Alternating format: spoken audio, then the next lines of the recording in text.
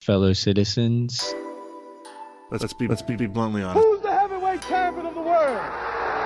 In my opinion, still and perhaps always will be the greatest. There's so much there. Okay, yeah. What are we doing to create change? To help to unite our It nation was a cry for freedom. as only sport can To do. pay attention to the voices that are doing the What we're framing, talking about is the consumerism. withheld and allotted only. Nobody's calling LeBron Black Jesus.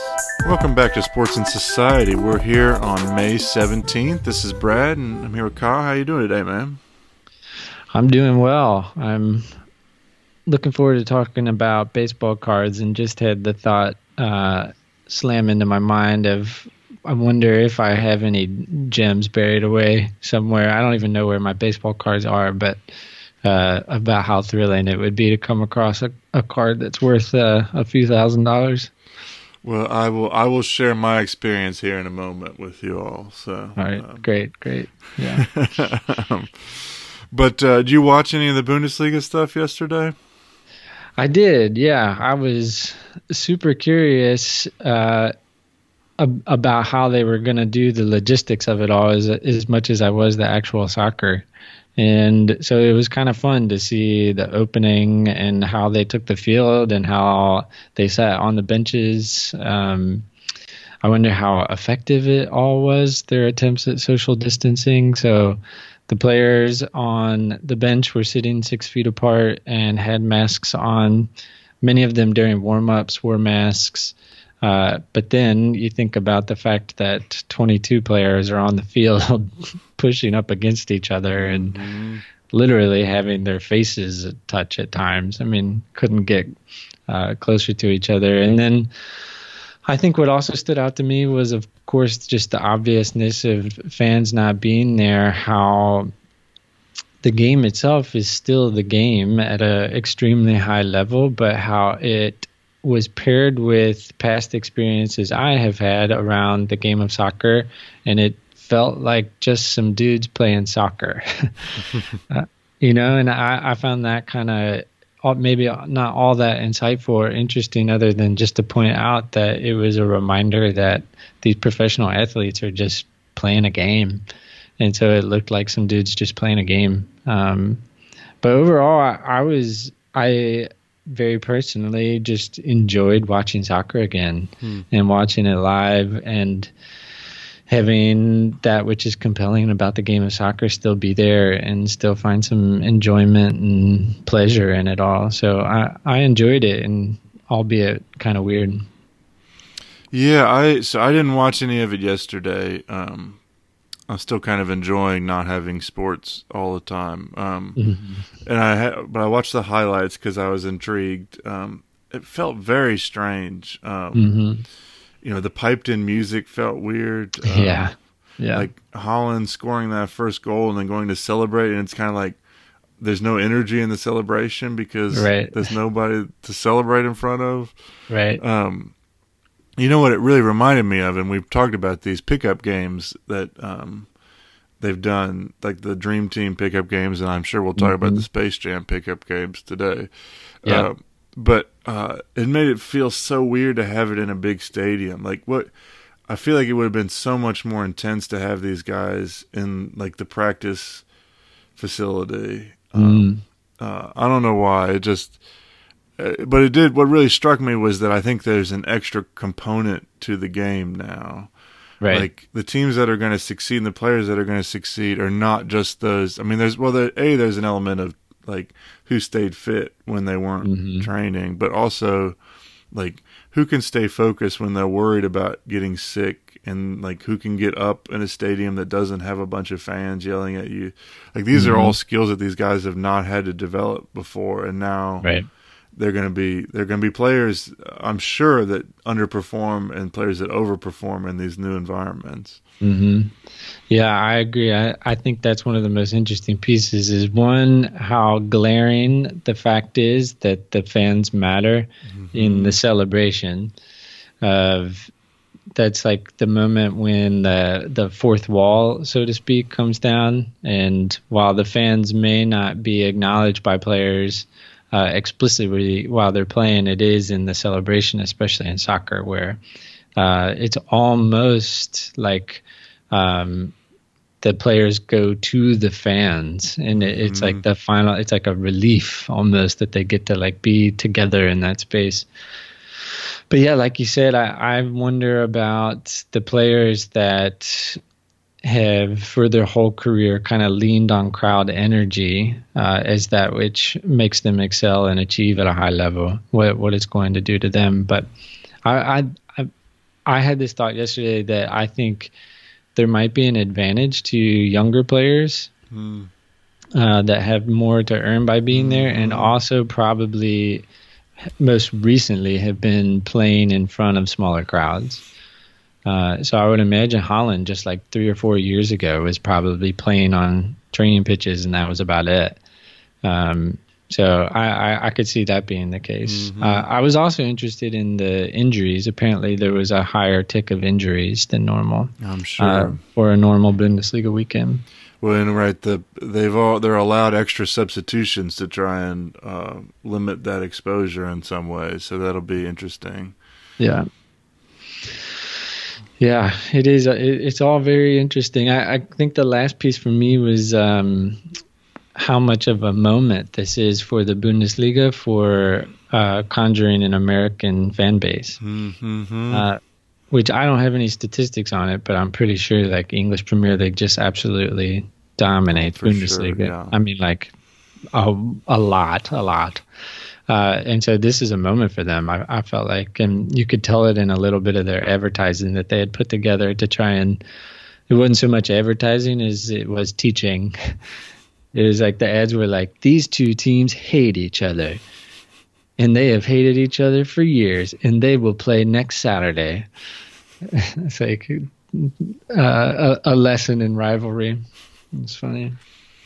Well, I did think it was also interesting in the light of, there's a couple future stars for the U.S. national team potentially playing over there. So, Gio Reyna was supposed to start for Dortmund yesterday, which would have been huge as a 17-year-old. So yeah, that's so crazy to me that he's 17. Yeah, in the first place, and also that he's 17 and playing for Dortmund is really phenomenal. Compare him to the tens of thousands of high school juniors playing high school soccer in America. It just goes to show how different being raised in the sport is than playing like the suburban version of it. Yeah. But what about The Last Dance? What do you think? Well, before we get to that, I wanted to talk just a little bit about baseball coming back. Right. So there's a story that came out. Bryce Harper seems to be having some second thoughts. But I think the biggest thing was Blake Snell, who I'm not particularly familiar with, but a Cy Young winner, pitches for the Rays, was on Twitch and essentially said, well, and I will read the quote here, "I'm not playing unless I get mine. That's the way it is for me. Like, I'm sorry you guys think differently, but the risk is way higher and the amount of money I'm making is way lower. Why would I think about doing that?" So, There's a lot in that. There's a lot in that. So it's some of the background being that they've kind of agreed, it looks like, to a 50-50 revenue split, or at least that's what seems most likely at this point. The players still have to agree to that. And Blake Snell makes $7 million for this season. That's what he's scheduled to make. But I do think there's some real, particularly from a pitching perspective, like he's probably got some legitimate points in here. I mean, to play a shortened season as a pitcher really could ruin a lot of future contracts for him. Right. But at the same time, like, what is he risking by his public fan base by saying these things on a live social media platform? Right. Yeah. My first impression is I applaud his right to say whatever he wants. I applaud him for saying, I want to get paid for what I'm worth. And I guess I support, too, the idea that, like, the only way the true risk can come to the surface and be dealt with appropriately is by speaking out and articulating what that risk is and no one bears the burden of that risk probably more than pitchers, as it relates to how easy it is to fall out of grace as a pitcher, and how difficult it is to secure a spot in a starting rotation and get that long-term contract. It's incredibly difficult to do. I can never get away from the fact that you're still millionaires. Yeah, I don't know what to think about that. Yeah, and it's, clearly I think if I were him and I phrase it that way, I'd probably be mad at myself afterwards. Yeah. But on some level, there's a couple other things. One, he mentioned particularly, he said, honestly, it's just scary to risk my life to get COVID-19 as well as not knowing and spreading it to others. So I have to applaud him because on a public perspective, we probably need more people that share that they're afraid of the disease right now. Yeah. Because a lot of the public voices we're seeing are not sharing that at the moment. Yeah. And I also have to say, I think he's got an excellent point in terms of I think what this is really about is that 50-50 split. And the point that the owners aren't really risking anything with this, whereas the players are the ones that are going to be out there risking injury, risking exposure, doing all of this. So I kind of understand that perspective. Come back with a better number on that, guys. Right. It's not like these owners are going to lose everything if this happens, if something happens. So. Yeah, and you think about where value is for an individual player and how quickly that value can dissipate. And so if he were to have 6 bad outings in a row, next time he goes to contract negotiations, they're going to say, what happened to 6 outings? So it could have a massive effect for a lot of these guys. You think about how mental that the pitching game is. And so, if he's off a little bit and worried about something while he's out there pitching, he's not going to perform particularly well. Right. Yeah, and the league's incentive is to smash as many games as possible into a short amount of time as possible, which is terrible for a player, at least a pitcher probably more than anyone else. Yeah. Yeah, it's interesting. Yeah. So, anyway, very interesting thoughts there. I wouldn't have thought it'd be baseball where we'd be having this conversation, but interesting indeed. Yeah. Well, let's talk Michael Jordan playing baseball. How about that? Yeah. How about that? Is it? I still can't believe that happened. I know, right? I think that's the biggest thing for me with this whole documentary. I don't feel like we're learning a ton. I feel like if we'd paid attention at the time, we would have known most of these things. But it's so cool to be reminded of it in this way. And I also really appreciate this new group of fans that will come about, that will know about this. Because if you're 16 years old and you've grown up on LeBron and KD, the idea of them stopping that sport to go play another sport would be so absurd. And yet here you're seeing the guy that they all idolize doing that very thing. I think it's significant too that it was baseball. And had he gone to play football, I think would have been more easy to stomach in a way. Granted, he doesn't have a football body in any way whatsoever, but I think if LeBron was I want to play tight end for the Browns next year and take a year off of basketball, that would be different than him trying to go play center field for the Yankees. There's something about baseball being such a niche sport, and obviously we've had crossover players, but it's so rare. Deion and Bo Jackson are the only 2 players I can think that cross over in our lifetime.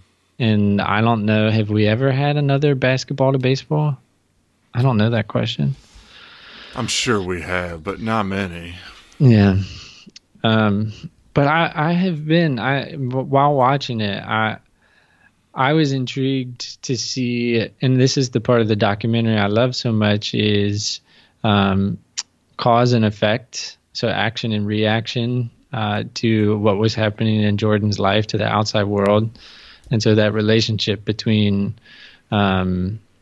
Jordan and fans, Jordan and the media, Jordan and his teammates, who and what he is in each of those environments. I think him going to baseball, what stood out most was the media reaction, and the media reaction being so closely tied with fans' reaction. And it's like, what are we really so fascinated by? And what is so shocking even today that like he did that? And I think that's maybe harder to answer. And I'm wondering if it has to do with someone foregoing power that seems so bizarre to us, or foregoing celebrity, or foregoing money, or prestige, taking on a potential failure or taking a risk when you seemingly have like won the American dream sweepstakes. Like, what is it that, I don't know, it is seemingly so countercultural to simply like make a career move, right? Like I mean, I think millennials, there's these statistics out there that will like have 8 jobs in our lifetime, where our parents' generation was like 1.3.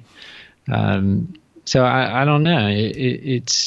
I think that is what's significant and interesting to me of like why we find it so shocking. Well, I think there's also, for me, like the level of, I don't want to say arrogance, but confidence, over irrational confidence that he could go play and succeed at that other sport, which he has not done competitively in years. Right. Like that, it just takes, he was a special person and continues to be a special person in that way. Yeah, I think that's a good use of the word special. It is quite special and unique, which is rare to truly be special and unique, right? Yeah. Yeah.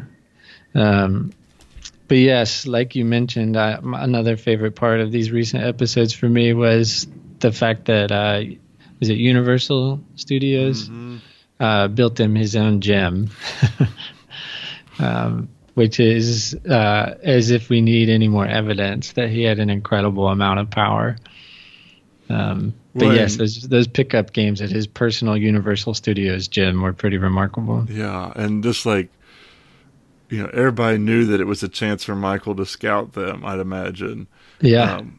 And yet they still all went, because I think I think there's something special that we're missing here that I think so first off, I love when Zach Lowe talks to Steve Kerr. It's like one of my favorite things. And I think when I always come away with that is like Steve Kerr feels like a normal guy that really like loved basketball and was really good at it, and so he succeeded in that way.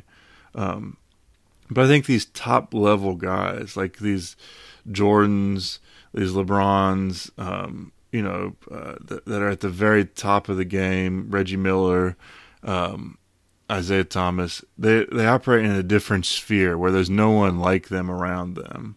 And so I think that's what we see with the Dream Team, and again here with the Space Jam thing, is that they just want to be around people that they feel like are close to equals with them in some ways. And so I think that like they love that opportunity to be around other great basketball players, which I find so fascinating. It makes me wonder about the extent to which it's just fun. Like, is it a space for them just to be playful and to find something that's pleasant and enjoyable, and just kind of like a relief, like we all enjoy playing to some extent, if that's what it takes for them to achieve that enjoyment. That seems significant and interesting, that they can only get it by orchestrating these really difficult to orchestrate moments, I would imagine, right? Like they all have to fly to Universal Studios. They have to get hotels there. They have to live there for a while. They have to all make it happen so that they can be in one place at one time, which is, I think, what fascinated me. I guess it was 2 seasons ago when like LeBron and Harden and KD and them started organizing all these pickup games, and how it kind of became a social media phenomenon. It was actually Jordan that invented the concept, maybe to some extent, but also just that like it was fun watching those guys have fun playing basketball. I really enjoyed those clips of those pickup games. Yeah. Well, it's the whole Space Jam phenomenon was just to think about that happening when Jordan, like between the season when the only time they lost in that kind of run when Jordan was there, like that would be the time that they would do this shooting. And like, so Jordan had to have been like among the most frustrated times he'd ever been in his life while he was there for that. Right. And yet his ability to compartmentalize seems to be rather extraordinary. Yeah, and just the resolve is maybe one of his characteristics that comes to the surface for me more than anything. Well, it is like, you know, I think that's one of the things that I would say, and this is, we've kind of been, I've been trying to figure this out, you know, this whole time in some ways, like why do I, even though I probably appreciate LeBron as a person more, why do I appreciate Jordan as an entity, as a basketball icon more? And I think in some level it comes down to that compartmentalization, that Jordan did all that crap off the court. Like his publicist or whoever will come to him and say, hey, this is a great chance to do something incredible, to do Space Jam, or hey, you know, let's get you your shoes because that's, you know, that's really going to do a different thing for you. And yet that never impacted his ruthlessness on the court. Like he, even if it wasn't good for his image, he was going to go out there and shut somebody down. And it just happened that was good for his image, where I don't feel like the modern players have that same, like, distance in some ways. Like the Jordan we saw on commercials was not the Jordan we saw on the basketball court, and he made no bones about that. Where I feel like everybody nowadays, everything they do is about the marketing aspect in some ways. So that raises an interesting question for me that has been on the surface for me in watching this documentary, and then for some reason, in some way, coaching has been on my mind a lot recently. And when I look at Jordan, in particular, these episodes, which was showing how hard it was to be his teammate in some ways, and how similar, it's the same thing with Kobe. A lot of his teammates are kind of saying, like, it wasn't pleasant. Like, it wasn't, we weren't just kicking it. Like, we were working really hard, and it was emotional, and it was trying, and it was maddening, and it was frustrating. And I was thinking about what it is that gave Michael Jordan permission to kind of be a dick. And I thought about it very specifically in the moment when Steve Kerr was talking about how Jordan challenged him one day, and Steve Kerr didn't back down. And the whole thing was filled with like male bravado and toxic masculinity, even as Steve Kerr, who I really admire, was talking about it. But Steve Kerr seemed really apt and convicted to make it clear that he was as competitive as Michael. And I appreciated, even in all that bravado, I appreciated the part where he kind of said, like, I just didn't have the athletic ability to back it up and to flaunt it like Michael can. And so that seems like a certain iteration of privilege that could be unpacked a little bit more, or kind of teased out a little bit of like, I'm sure it exists in corporate America to a grand extent, and not sure, I know it does, right? That like, these bosses and these CEOs that think like being a dick is the way to get things done. And so I don't know. I guess the documentary is certainly not completely lauding him being that way. And I think his first comment after he saw it was something along the lines of like, people are going to think I'm an asshole. And part of me wants to say like, well, because you kind of were. Like, we don't have to think about it. Like, that's not... So I don't know. It's that fine line between like, okay, he's the greatest of all time, but it came at the price of being a dick. And he even told Kobe his advice was like, don't be a friend to anybody. You won't win this championship. Well, I think that's the big thing for me there is that, and the reason that I guess I come away thinking I'm not super angry or frustrated or anything by all of that, is that I think that on some level, what we're seeing there is him and all of these players being told that something is the most important thing. Yeah. And that they internalize that and it becomes true for them. And so, I mean, he's rather unapologetic, as most of these players are. You know, Bill Laimbeer, Isaiah Thomas included, that like this is what we had to do to win, and so that's what you do. Right. And that all stems from this idea that winning is what matters. Right. And so the problem for me in some ways is not that these guys act this way, that they do these things, but that we've created this environment where that's the most important thing in their lives. And how do we start to, and same in corporate America, you know, making that money, making that salary, destroying other companies is whatever it is that drives you, is that thing that drives you. How do you start to recreate a sense of balance and proportionality and understanding of what really matters in life? Mm-hmm.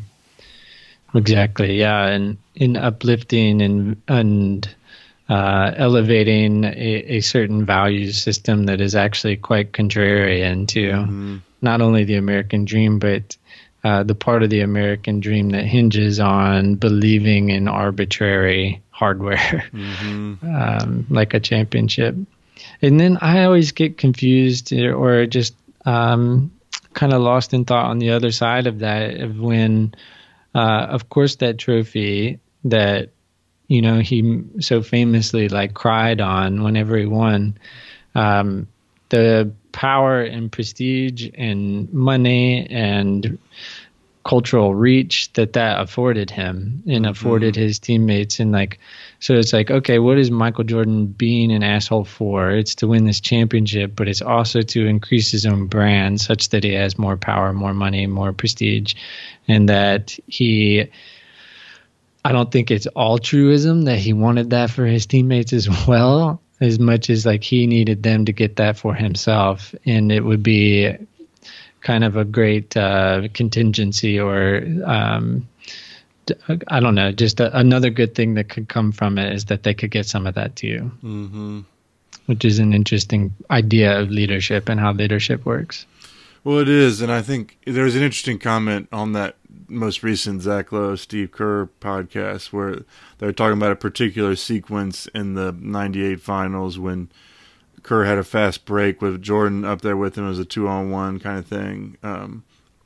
And they backed off, so Kerr had a wide open three and he took it in like the closing moments of the fourth quarter and he missed it and wound up getting his own offensive rebound and giving it to Michael for an and one layup.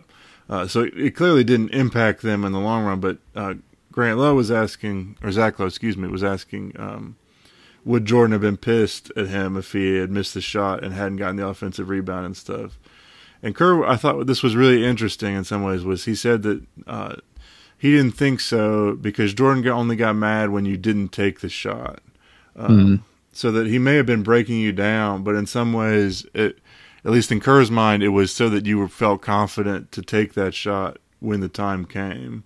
Right. Which is an interesting thing to, I don't think it's a particularly effective way to do it the way he did. But in the end, maybe you could argue that what he had in mind was not the total, that he had to be the total dominating force in these things. Right. So he did understand the importance of who was there with him. Right. Fascinating. Yeah. I do want to say I love the shade at Gary Payton. Oh my goodness! Oh yeah, that was fun. Hearing Gary Payton say that, and then just getting allowing Jordan to have that last word was like, okay, yeah, that just feels appropriate. I'm sorry, Gary, but you didn't have it, man. I'm sorry. Right. All credit to Gary Payton for shutting him down for a couple games. Yeah. Yeah, that was pretty good. But I do want to state, I've watched a few highlights on YouTube here, and I have to say that I've really missed, even though obviously there are very good reasons why one of these people is not involved in this anymore. But I miss Marv Albert and Bill Walton and that NBC theme song coming on. Yep. It's like, oh man, that's NBA basketball right there. Exactly. Yeah, NBA playoffs. There's few things like it in sports, I think. Mm-hmm. Yeah. But I did want to mention one last thing in that Ken Burns spoke out criticizing, and I think it's legitimate. Ken Burns was essentially criticizing that Jordan was too involved in the making of the documentary, so therefore sacrificing or compromising some of the integrity of the journalistic aspect of it.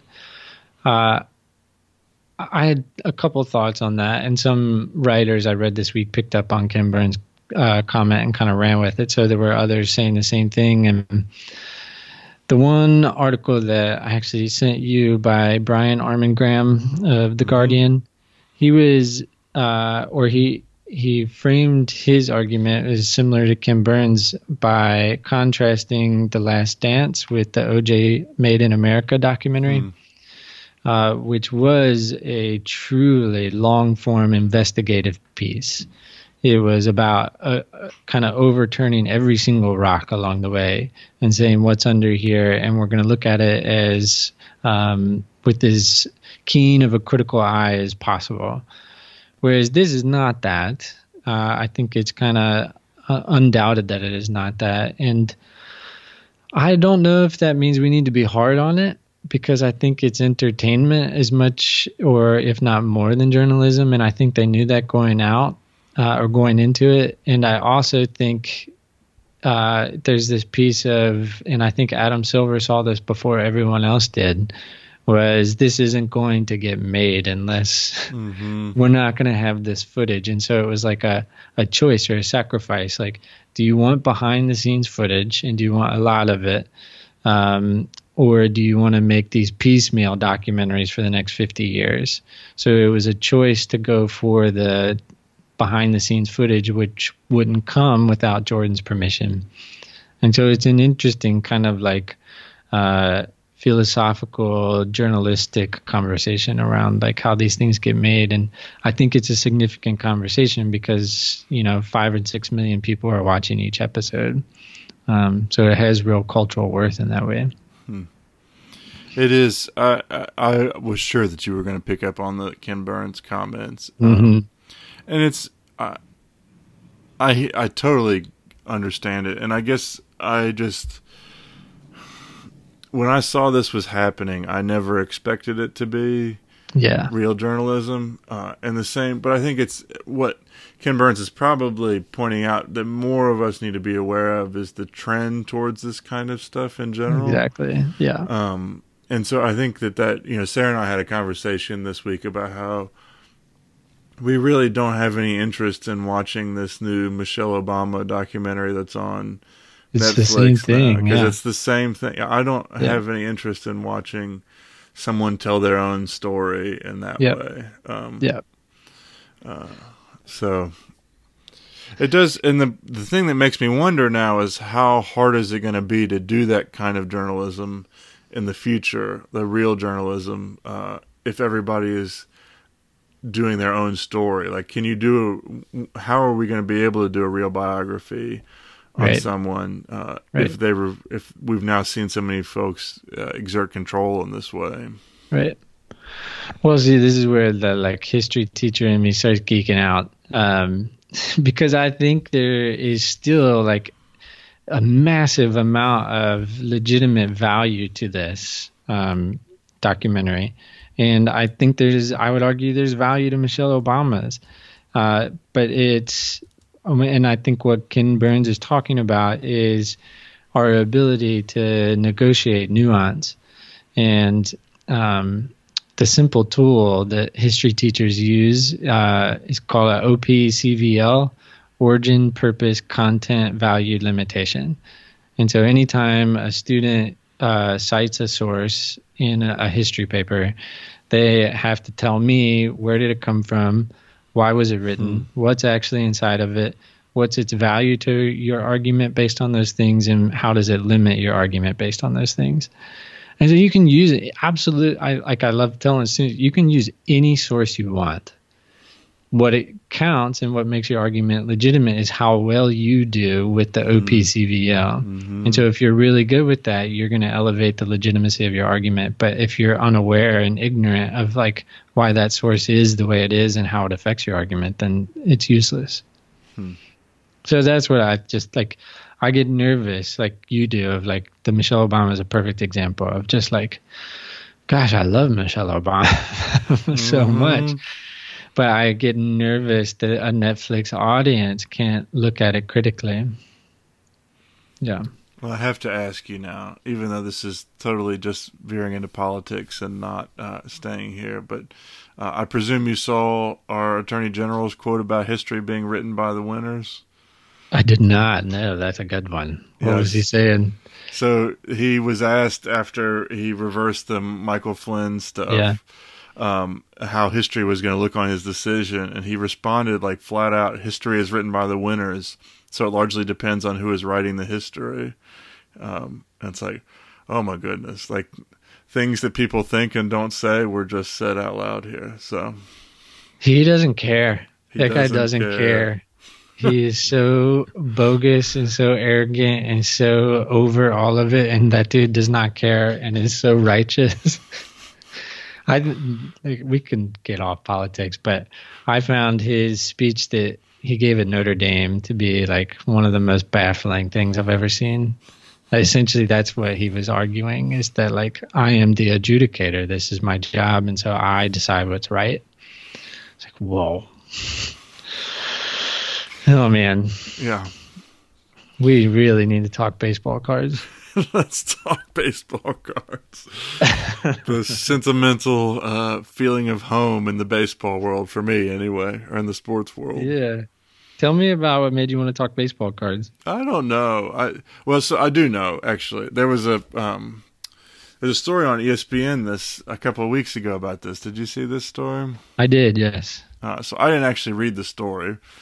I'm trying not to read anything on ESPN at the moment, if I can help it. But just got me thinking about how my relationship with baseball cards and sports. I call them baseball cards, even though I have sports cards of every kind.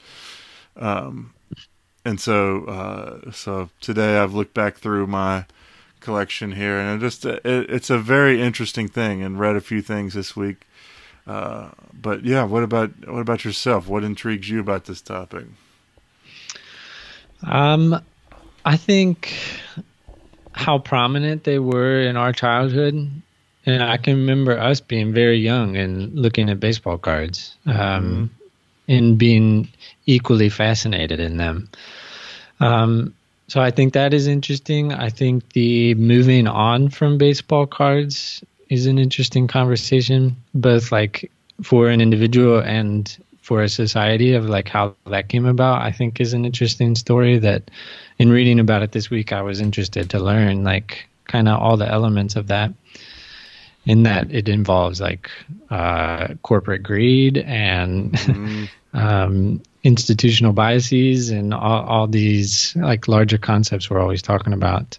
But then, like, I like how you just said it, of kind of like this sense of home place and sense of like, I don't know, the childlike sense of play and camaraderie amongst fellow collectors or people that are interested in looking at something. And then I think the last piece for me was how baseball cards and the internet go together in many different complex ways. Yeah, so first I should say that like it's just, I find I'm still very sentimental about it. And I think perhaps the most interesting thing I read this week, and the thing that got me thinking the most, was about someone talking about how baseball cards were an introduction to capitalism for them. And I think that rings very true for me. But I also feel like it was a very innocent form of that. But there was a part of me that was always looking at what card was the most valuable, what card was the most whatever. But I also spent hours upon hours, probably weeks of my life reading the statistics on the back of baseball cards. Yes. Because like growing up for me, I was a long way from any professional teams. We didn't have television to watch very many games. I don't know when I would have ever really watched baseball at home growing up, but every morning I'd read the paper and I'd collect these baseball cards. And so even though, like none of the Cincinnati Reds cards were ever worth anything, I loved getting Reds cards in packs. And there was that, like, even if it was freaking, what was the guy that was the closer on the Reds World Series team? You remember this? Rob Dibble. Yeah. So like getting his stuff, I'm like, oh, it's a Red. Yeah. Okay. Yeah. It's not worth shit, but I love that I got this card. Right. Right. There's Reggie, the Reds player Reggie Jackson. Does that ring a not Reggie Jackson? Do you remember a Reds player? Reggie, I don't. Okay. Yeah. But in the like early 90s? Well, early to mid 90s, yeah. I can't think of who that would be. I don't know. I'll think about it, but anyway. Yeah. But so Reggie Sanders, that's who it was. Reggie Sanders, there you go. So like I have all of these Reggie Sanders cards, and looking back, I'm like, Reggie Sanders was fine, but he wasn't like, right. It wasn't everything. Yeah. And yet you would have thought he was by the way I collected his cards back in the day. Yeah. He was a great athlete. He played a very athletic game of baseball, I feel like. But yes, he was a very middle of the pack major leaguer. There wasn't much that stood out about Reggie Sanders. Yeah, so I can relate to all of that in the sense that I think what baseball cards offered, especially as I was a young kid, was a visual outside of actually being at the stadium. And so growing up very close to the stadium, I probably got to go to 10 to 20 games a year all growing up. But outside of that, it was watching on television, which I don't recall doing that often actually at home. But the main visual experience I had with the players and the team was through baseball cards. And so kind of like lining them all up and just looking at them was like a visual experience wherein like I was imagining them playing and I was imagining the game and how different of an experience that would be for a kid now that I mean, if you want to watch Barry Larkin now, you have endless opportunities on YouTube to watch every single play Barry Larkin made in his entire career, which is in contrast to my experience as a kid of like remembering him making a diving play at one of the games I was at and then thinking of that diving play every time I was looking at the card. There's also that part too, the capitalism piece, which I don't think I had ever thought of it until we were talking about baseball cards, and that was the gambling piece. I had never connected that, and it's such an obvious connection. But to go to the baseball card store, which is something that doesn't exist anymore, and man, how distasteful were those stores looking back on it, man. They were like so misogynistic and sexist and masculine, and they were terrible places. And they made their living off kids, and I don't feel like they like kids at all. Like the ones that I went to, they always were like, they didn't care about you at all. But, and some old, mean, gruffy dude they were terrible places, dimly lit. I was always nervous the whole time I was in them. But thinking about how getting a pack of cards is like a slot machine. It's the exact same emotion of, am I going to get a card in here that is going to have value for me and potentially value to someone else such that I can trade it to get more of what I want, which is a fascinating lesson to get so early on. And it had me thinking about other ways kids learn those lessons and learn what that feeling is like. Kind of that excitement, gambling feeling. Well, and that's so fitting. I'm sure you're familiar with this as well, but there's a huge culture these days of opening those packs online, and people getting that that glow of watching somebody else gamble in that way, which is still it's like watching the World Series of Poker in some ways, except it's total luck as opposed to any kind of strategy engaged with it. Did you have any cards, or do you have any cards that have monetary value to them? So it's so hard to know, first off, these days, which takes me back to those moments when you'd go get the Beckett, and you'd look up and you'd be like, oh, yes, $3. Yeah. This one is legit. Right. So the one that seems to potentially be here that I stumbled upon this morning, and I've forgotten I have half of these things, but, it's all about the rookie cards, right? Right. So I've got a Kobe Bryant rookie card, which appears could be worth something. But it's so hard to tell, again, online. I have no idea. Right. But then the other thing, and it's so funny looking back because, I don't know about you, but, the nice cases were always at a premium. So you only put, you had to triage which cards would go into the nice cases. Yes. And so it's funny to look back and so that Kobe was not in a super nice case. It's like back in the day, I didn't appreciate that the way I do now. Whereas I've got these other cards. So for instance, this shows you, you'll get a kick out of this. This was probably my most cherished card back in the day.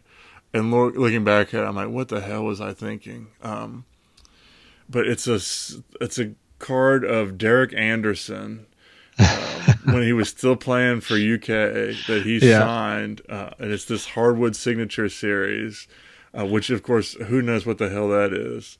But I thought this was so cool to have a signed Derek Anderson card. And that's amazing. It's just how many folks have already thrown this card away? Right. And yet I was like, oh man, that's the one right there. Right. That's fascinating.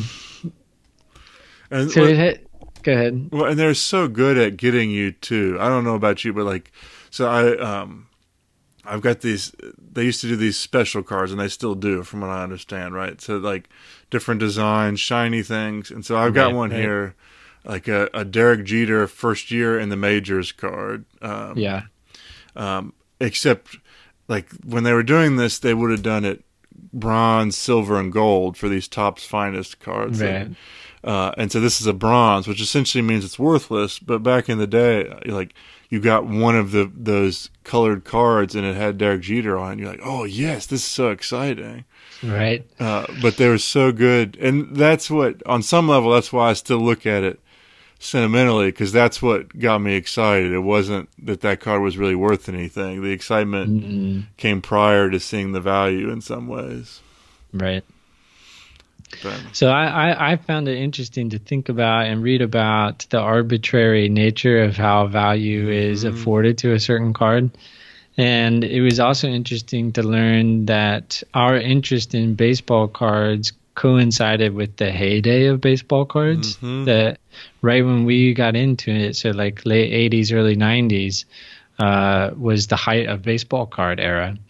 And how just on the tail end of our interest was when the market became flooded, and essentially kind of some monopoly sort of activity was happening amongst those that produced the baseball cards.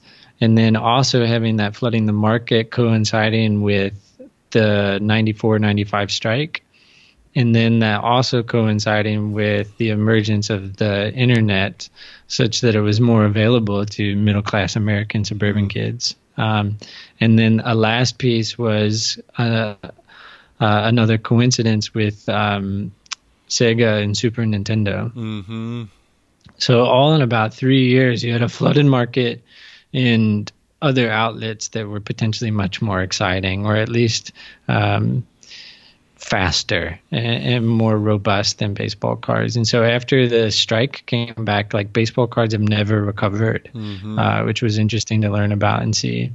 So I guess, all those things coming together at that time kind of make for an interesting conversation about how value is operating in our society at large, but also in this very specific case. It's an interesting kind of test case of it all. Well, it is. I remember distinctly, and I'm looking at a Randy Moss rookie card right here in front of me. And I don't know if you remember this, but like when Randy Moss came into the league, his rookie card was the thing. Like that.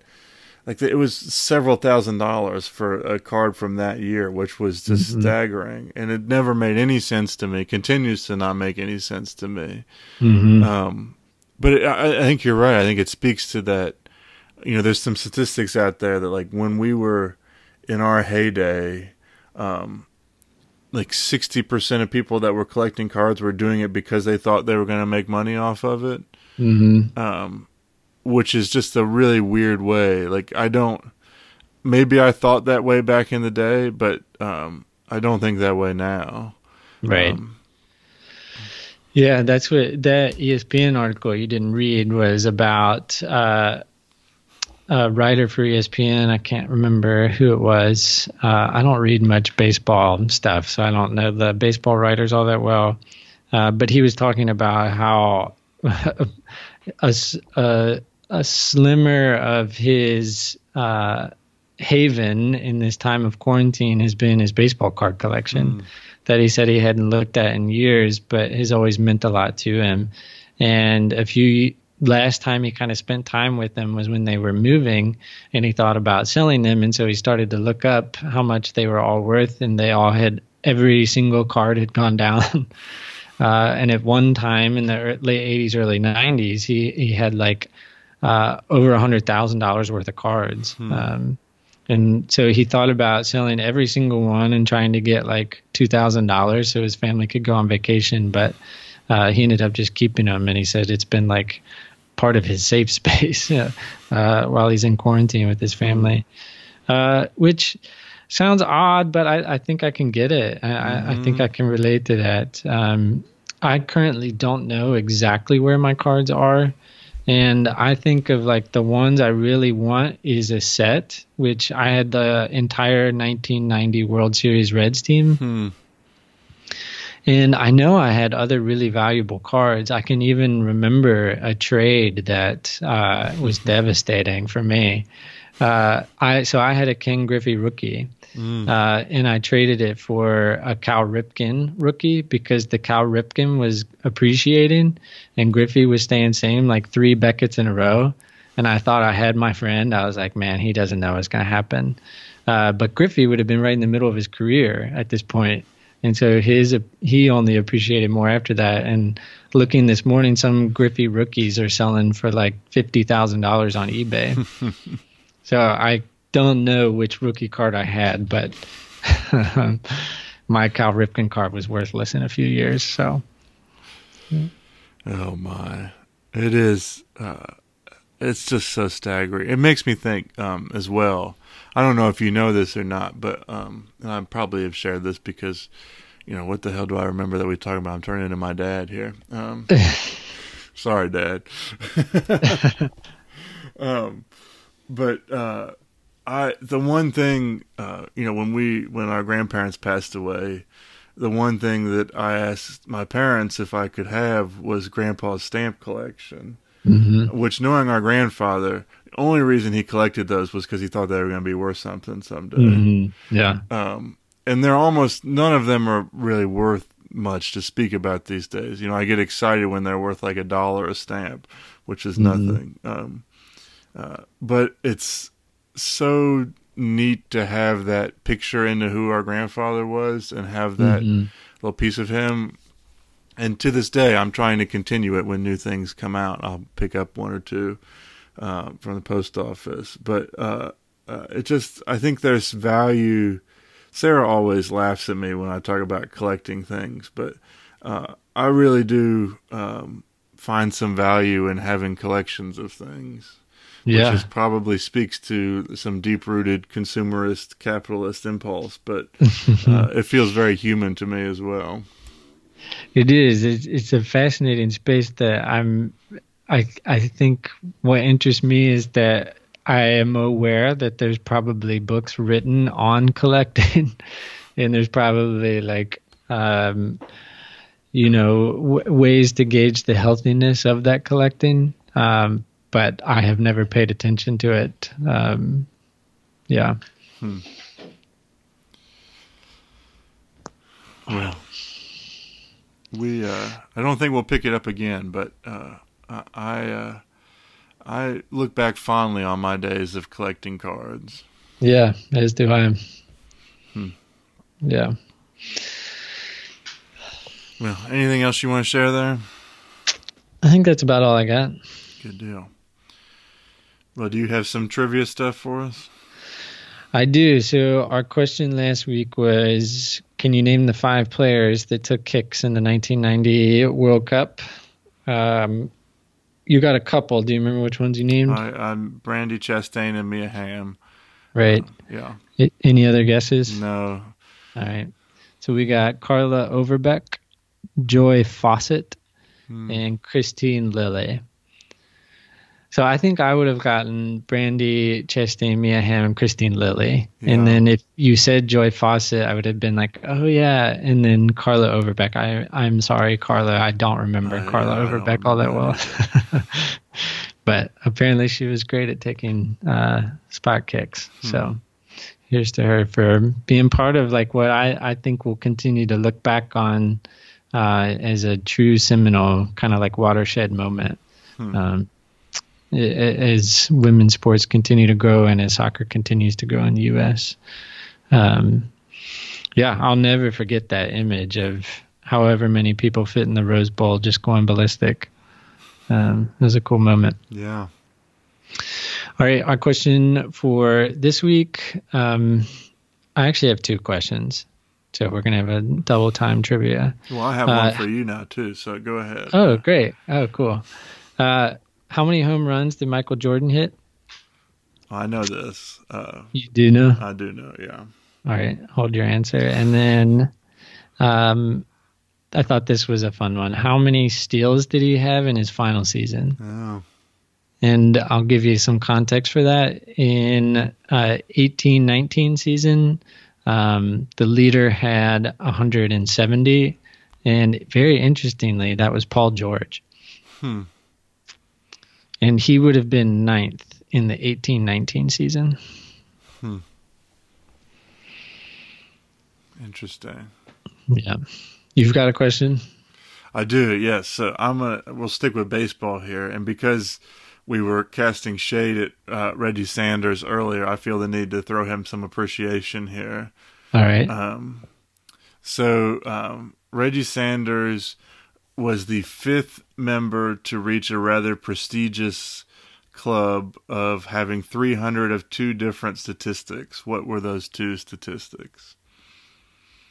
Steals and home runs.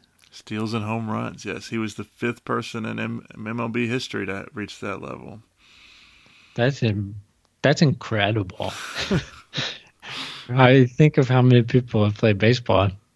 Yeah. That's an incredible statistic. Well done, Reggie Sanders. Yes, so while looking at this, there are some on the Reds, in the Reds world that feel like this is the biggest snub, World Hall of Fame snub in Reds history, was that he has not gotten into the Hall of Fame.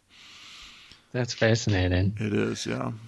It also makes me think that I learned today that Barry Larkin was the only living member of his induction class. Really? Wow. Yeah, isn't that interesting? So he was the only one that gave a speech. I distinctly remember flat out hating Ozzie Smith because I love Barry Larkin and wanted him to be the best shortstop in the National League. Right. Yeah. I had the exact same feeling, and I look back on that and I find it so silly and think of like how much enjoyment I missed out on because I wasn't paying attention to Ozzie Smith. Oh, my. Yeah. Well, cool. All right, folks. Well, we'll be back next week. We'll look forward to learning about Jordan's baseball career, and I'm excited to watch the conclusion of the series tonight. Same. Yeah, it'll be good. I have to say, this is too late in the game to bring this up, but I'm a little disappointed. I kind of wanted the whole thing to be about that one season, and it's clearly not been. Same. Someone, Matt Norlander, one of my favorite college basketball journalists, mentioned something similar, and someone was like, "You really thought they could do a whole thing, 10 episodes on that season?" And I was immediately struck by your comment a long time ago about how you could write a 10-page paper on every at bat in a Major League Baseball game. Right. So, yes, you could do a whole series on Game 7 of that Indiana Pacers Bulls series. You really could. I really think so. And I think it would be awesome. And I'm ready for someone to take it on and brave it. Yeah.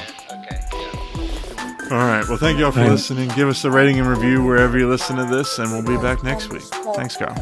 Thanks, man. To the voices that are doing the framing. What we're talking about is the consumerism. Withheld and allotted only. Nobody's calling LeBron Black Jesus.